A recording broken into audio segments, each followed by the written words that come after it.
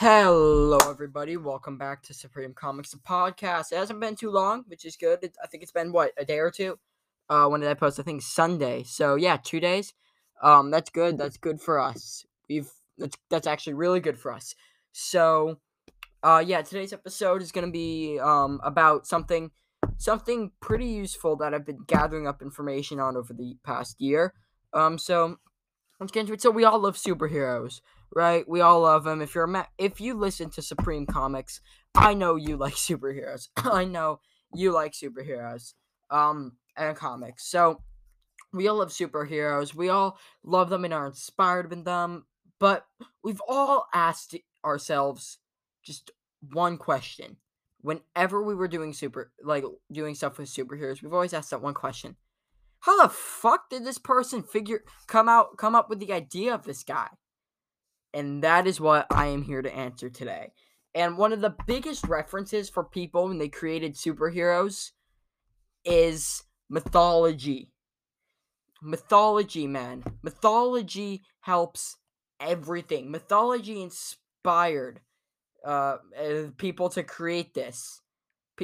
Mythology inspired people to make these superheroes, and that is because just mythology, such as Greek, Christian, Egyptian, and Norse. Norse is probably the biggest one, which we'll be talking about today. So, Marvel is probably the most obvious when it came to stealing ideas.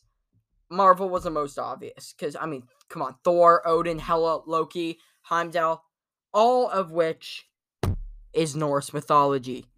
Come on, I'm pretty sure we all noticed that. That is the most easiest one to notice. I'm sorry, I'm using a trumpet case to hold my microphone. So it's if you hear it like this, it's because I'm playing with a handle. So also my throat's kind of messed up. So yeah, we're gonna be talking about that. Egyptian is a little less known, but it's still pretty obvious. Christian is also extremely obvious. Christian and Norse are the most two obvious. Greek, you might need to do a little research to figure out the Greek, but like most of the Greek mythology references you won't need to, but some of it you would. For example, Aquaman, like that one might take a little bit of research, but people like Ares, the Amazons, Hepatite or not Hepatite. I just combined it Hephaestus and oh my god, I literally just combined it Hephaestus and Aphrodite. So that was my bad. So yeah, basically what it is, we're gonna be talking about it. So Thor in the comics is kind of like what Thor is in the MCU. If the only type of Norse mythology you know is from the MCU, then oh boy, are you in for one hell of a ride. Because guess what? Loki, they change like hell. So let's talk about that, shall we? So Loki is nothing like he is in the MCU or in Marvel at all.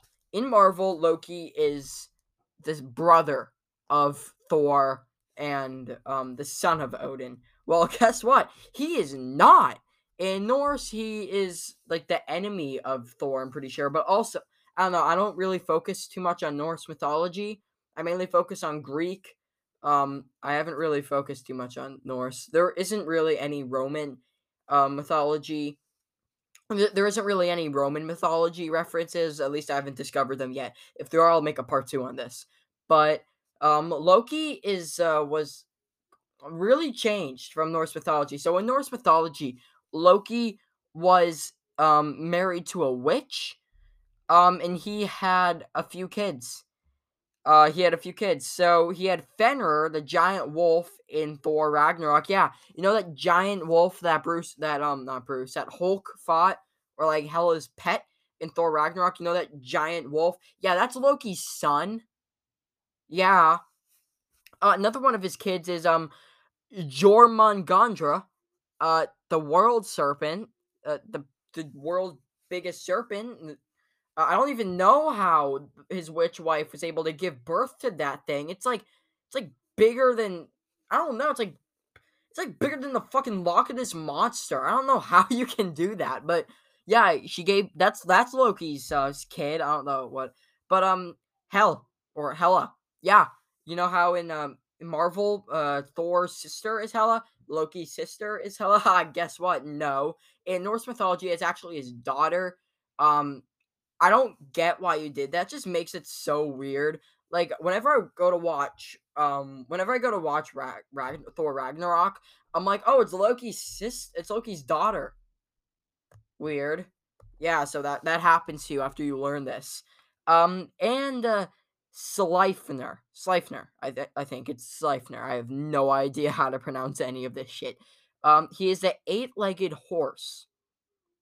That's all it really is, an eight-legged horse. There's nothing really more to that. But Odin apparently enslaved Fenrir and the eight-legged horse. So yeah, that's weird. What Odin did was he enslaved Fenrir and Sleipnir, and he made them his own pets, which I think is considered animal abuse. enslaving, like, imagine enslaving your son's pets. It's just weird. So yeah. So in Norse mythology, Hela is not Thor and Loki's sister. It's actually Loki's daughter. So if Loki and Thor are still brothers in Norse mythology, instead of Hela going up to Thor and saying, "Hello, brother," she would go up to him and go, "Hello, uncle." Yeah, because Uncle Thor. I just think Thor's an uncle. That'd be so weird. Um, Next one that's mainly really, really obvious is Lucifer Morningstar. I don't even have to explain why this is so obvious. I don't even have to. It's Lucifer. Like, is that all I have to say? Like, Lucifer Morningstar, the devil. That is so, like, I don't even, like, that's beyond obvious. That's like you hear, wait, Lucifer's a DC character? Yeah. I thought he was a Christian character. Like, everybody knows, even if you aren't Christian, that Lucifer is the devil. And like that's actually the Lucifer one's probably more obvious than the Thor, Odin, Loki, and than the Norse family with Thor and those people. The Lucifer one is more obvious. So, like Lucifer and Michael, and those are probably more obvious. I think there are because like Lucifer, he's a devil. Like, do you not expect, like, the first thing I heard when I was still learning about DC characters was like, wait, Lucifer, it's a DC character? Yeah. Okay, so apparently that's Bible related. Marvel did take some things from the Bible, like the one above all, but that is way, way less obvious than the presence. Because the presence is literally God. I mean, he even dresses like God. So, like, Lucifer, that's definitely the most obvious one, 100%. Literally anybody can figure that out. Even if you have no idea anything about superheroes, you could still figure out that Lucifer was referenced, not stolen, reference from DC. I mean, from the Bible. So what else do I have to say? Oh yeah, John Constantine. That one's not too hard, obviously, because like Constantine is like the devil of some sort. That's kind of like what it means. So also like John Constantine. If you've seen DC's Legends of Tomorrow or read comics, you know he's been from hell and back.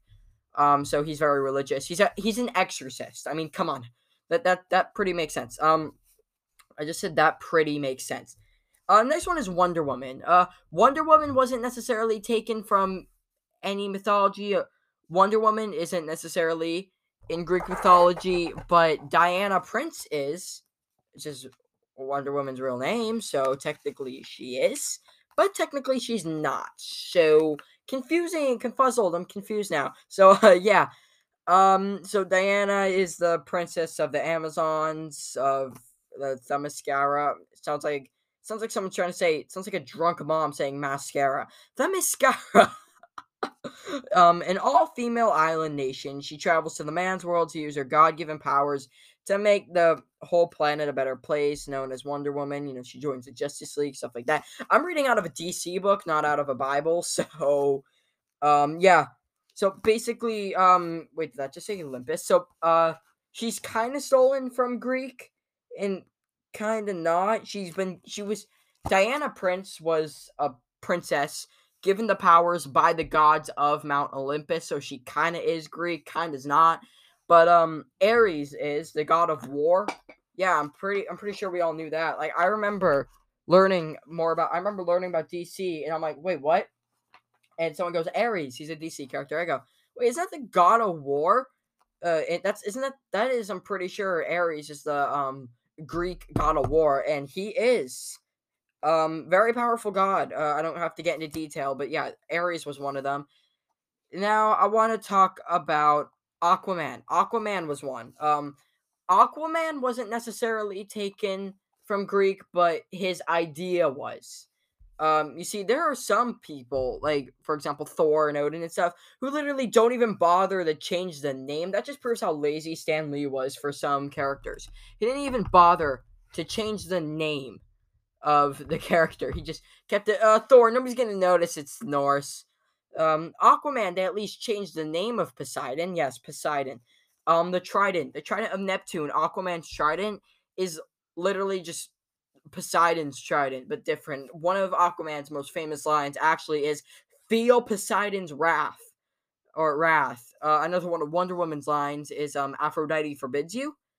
But yeah, so those are just some lines that prove the Greek mythology. There's also a DC character called Artemis, but she's more of a vigilante and not a from the gods. I mean, Artemis is the goddess of the hunt, and there's two Artemises in DC. There's Artemis, Green Arrow sidekick after Speedy, and then there is Artemis, the goddess of the hunt, which that one was like Stan Lee, and they were just lazy and didn't bother to change anything. But Aquaman was taken from Poseidon. You see, the trident, like I said, was Poseidon's. Um, Aquaman is not necessarily the god. You see, Poseidon is the god of the seas, right? Poseidon is the god of the seas. Aquaman is not. Aquaman's the king of Atlantis, so they did change a bit up. They took Poseidon and they go, we're not gonna make him a god. We're gonna make him a king.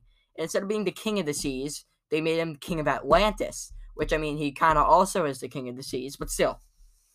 So Aquaman takes a lot of references from Poseidon, but he's not necessarily Poseidon. Poseidon is my favorite Greek god, by the way. I'm gonna do a lot of episodes about Poseidon, so expect those for the near future.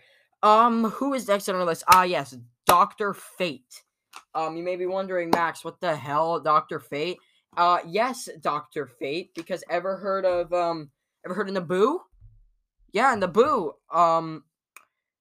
Naboo is kind of Naboo's kind of like, how do I say this? Naboo is kind of like Egyptian mythology, but he's not really. You see, Doctor Fate resembles a lot from Egyptian mythology, which includes who he is, because we all heard of Osiris, right? We know who Osiris is, and what's his name? I'm forgetting his name. Sorry, Anubis, also known as Anubis. Does that ring a bell? The amulet of Anubis.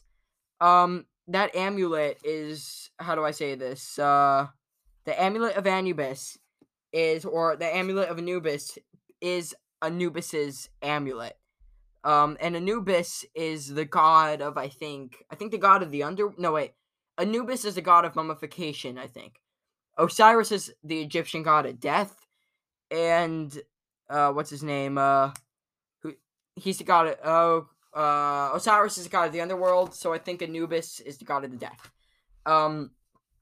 So yeah, and the amulet of Anubis, and the thing about the amulet of Anubis is it has a symbol called an Anka, which is a thing that Anubis on the amulet of Anubis holds the Anka, which it has a image of that, which is the thing that Anubis would always hold. So yeah, Doctor Fate actually resembles a lot from Egyptian mythology, because Naboo is an Egyptian god, and he was found in an Egyptian temple by Kent Nelson, Doctor Fate. So yeah, it's pretty crazy actually how much Doctor Fate resembles Egyptian mythology, because the Anka on Doctor Fate is the same Anka on Anubis, and the amulet of Anubis, or the amulet. You see, the thing is, they made the amulet of Anubis, so they didn't completely seem like they took it from Egyptian mythology, but you could still tell they did if you did the research. I remember doing so much research on this. I'm like, oh my god, yeah, that was literally that was literally my reaction. I literally freaked out. So yeah, Dr. Fate was taken from what's it called? It was taken from the Egyptian mythology, which kind of pisses me off because I love Dr. Fate so much that it's like, oh, he was a copy of Egyptian mythology. Great, that's amazing. Great to hear, guys. So yeah, that's Dr. Fate for you. He's pretty much a copy from Egyptian mythology. So Heimdall. Heimdall is kind of actually, yeah, he 100% is. Heimdall is, how do I say this? He's the keeper of the Bifrost. He protects the Bifrost. I'm sorry, that was a hella voice crack right there. He protects the Bifrost, which also protects Asgard. You see, he protects the Bifrost in both Marvel and what's it called? Marvel and Norse mythology. Sorry, I get a lot of things messed up. That's the problem with being a podcaster. You have to balance all your shit together. Now let's talk about let's talk about more let's get more into the copycats. So first is Zeus and Superman, how they're so much alike. So the ruler of the sky with nigh unlimited power, perhaps one of the most obvious entities on this list, but that doesn't make the comparison any less appropriate. Both Superman and Zeus are born leaders, the most powerful of their respective groups. Superman is often thought as godlike, the alien deity who has become incredibly protective of his adoptive home. Like Zeus, Superman dons a disguise that he may walk among the mortals and see what his life is like on the ground. But both are much more at home in the sky, soaring above us like the gods they are. You see, the thing is, their origins are alike. This is gonna sound awkward, but Kronos, Zeus's father, would eat his children. You see, Uranus, Kronos' father, Kronos became more powerful than his father Uranus, and Kronos was scared that his son would become more powerful than him. So what Kronos did was he would swallow his children. Yeah, so that includes so Kronos swallowed Poseidon. And if it wasn't for Zeus, Poseidon wouldn't exist. Poseidon would still be in Kronos' stomach. So what Kronos' wife did, I think what Kronos' wife Hera or Reha, I think it's Hera or Rhea, sorry. What Kronos' wife Rhea did was she took the what's his name? The youngest child, Zeus, and booted him over the island, just booted him across the world so that Kronos wouldn't eat him. That's kind of like Superman, how he was booted across the universe, so that he didn't die. Kind of, they're two pretty alike. Then we have Hades and Batman. The Dark Prince preferring underground quarters with the unimaginable wealth. As Hades is the dark brother of Zeus, so too is Batman, the dark counterpart of Superman. Like Hades, Batman makes his home underground, and a significant part of his power comes from his riches. Hades is very rich. The aspects in particular perhaps make Batman more like Pluto, the Roman version of Hades. But we'll table that for a moment. Mostly because all Roman mythology is kind of just a remake of Greek mythology. It's all kind of copied. They all kind of copy each other. Because Greece, many Romans were inspired by Greece because Greece came first. It's hard not to think of Batman as ruling the underworld of the DC universe. That's mainly Lucifer saying, deciding the ultimate fate of the man's souls. Additionally, Batman is often found on the outside of the Justice League circle, a member of no one quite trusts, much like Hades and his Olympic family. So yeah, no one can really trust Batman too much. Next, once again, we have Poseidon and Aquaman. Guys, the Poseidon and Aquaman and the Dr. Fate and Anubis, I just cannot stress and put down enough. Trust me, we will be talking about that one for a long time. The Poseidon and the Dr. Fate one. The Aquaman and Dr. Fate, we're going to be talking about that for a very long time. So strap in because shit is about to get real in the next episode. Okay, you knew this one was coming. It's actually harder to find a difference between Poseidon and Aquaman, considering the former is one of the main inspirations for the later. The ruler of the seven seas, able to command the ocean and its inhabitants. They both even have the same weapon of choice, the trident. Perhaps the main difference between the two is while Poseidon is one of the three most powerful of the Olympian gods, Aquaman is sometimes a joke. I guess it goes to show that the ancient Greeks thought that the ability to talk to fish was a lot cooler than we do. That we kind of think of the ability to talk to fish as a joke, but actually, the Greeks thought they were too cool for that. The Greeks be like, talk to fish? Who the fuck needs to talk to fish? We'll just make Poseidon the god of the seas. That's all I really need. Seriously, Poseidon at full power is like equally as strong as Zeus. So, pretty good. Hera and Wonder Woman, the protector of the family and tradition. So, putting aside the whole warrior aspects of the Amazon warrior for a moment, Wonder Woman is really about traditions for her people. She fiercely defends her home and her family. Probably the main thing she would disagree with Hera about this whole needing a good man thing.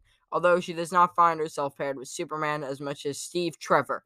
So then again, maybe or not, at any rate, both were effectively mother of their respective groups and react quite fiercely if any number of her family were attacked. Um, have you heard anything? That was a text message. Yeah, people interrupt me when I like to do this stuff. So now we have Artemis and Artemis. Wow, what a fucking surprise for that. That's a surprise. Sorry, if my audio sounds different. I'm putting my mouth towards the microphone a little bit more so I can read this script. Um, the young maiden and hunter who prefers the knight and the bow. This one felt a bit too obvious. But in light of the successor of Young Justice, I really couldn't resist. I love Young Justice. True, the one lives up to her namesake quite purposefully. But the fact that Artemis is a goddess and usually portrayed as being young was an important factor in this choice. Now the name change, right? Like the Lucifer and Lucifer, Thor and Thor, Odin and Odin, they didn't bother changing the name. Um, None of the adult members of the Justice League felt right in the position, and honestly, why would I even consider anyone else for the choices is so clear. Ares and Hawkman. Ares, yes, Ares and Hawkman. Ares, the god of war, yeah. Um, all he knows is war, and he eventually seeks conflict. Um, all the members of the Justice League of America, Hawkman is perhaps the one with a bit of warmongering stake to him. He releases battle much more than the others. With his weapon of choice is a deadly mace. No wonder he's often seen as more of a warrior than a peacekeeper. He has a fucking mace as his choice of weapons. What is he, Slash from Ninja Turtles? But that's like having an overpowered D&D character. In addition, both have quite the complicated love life, although for very different reasons. But it would not be right to say that each has eternal love, despite the warlike natures. Hepatitis. Oh fuck. I mean Hephaestus. Sorry, Hephaestus and Green Lantern. Creates tools and weapons beyond imagination. So Hephaestus is the inventor of the god, or not is the inventor of the gods, inventor for the gods. He's the one who built wonders like the lightning bolt, like Zeus's lightning bolts. He built how do I say this? Hephaestus literally built Zeus's lightning bolts, Poseidon's trident, and the cool robotic spiders. Okay, so the spiders aren't exactly in the myths, but still, like Hephaestus, Green Lantern's only limits is his imagination. If he can think of it, he can make it. While Lantern may not play the role of weapon supplier like Hephaestus, he very well could. And it'll be a tough call to say which actually makes the better sword. Who actually makes a better sword? Because like I said, Hephaestus is the god of blacksmiths. He can make anything, and so can Green Lantern. They both can make anything in the universe with their imagination. So now we're on to Apollo and Green Arrow. An archer of unmatched skill with a bit of rebellious stake and a love of song. I feel like it'd be better if we did Apollo and Hawkeye, but I guess we're going with Green Arrow because why the fuck not? So aside from the obvious archery connection, this pair both are going against a grain of time, or from time to time. Apollo was never exactly the best behaved of Zeus's children, often running and chasing nymphs when he shouldn't have been. Yeah, because nymphs are like the hottest creatures in all of mythology. I didn't quote that, my friend did. Green Arrow, on the other hand, has made a reputation for himself as an archist, or an archer, whatever you want to say, and orconalist, communist. Yeah. But still, the most important thing is that these two wield their bows with impeccable accuracy, and one can imagine Ollie is decent enough to sing, right? Um, Now we have what should we do? Um, Dionysus and Martian Manhunter, the lover of wine and parties. Okay. Um, yeah, never mind. Forget this. We're doing Hermes and the Flash. A trickster and messenger. With a quick feet. Hermes and the Flash are both known for their speed, able to run faster than any other. The Greek speedster heavily influenced the original Flash costume, and he still retains nods and winged feet and ears in modern, incarnations.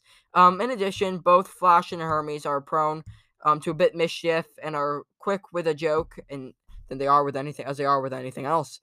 Um, yeah, that's all I really have to say for this. Sorry this episode was longer than usual.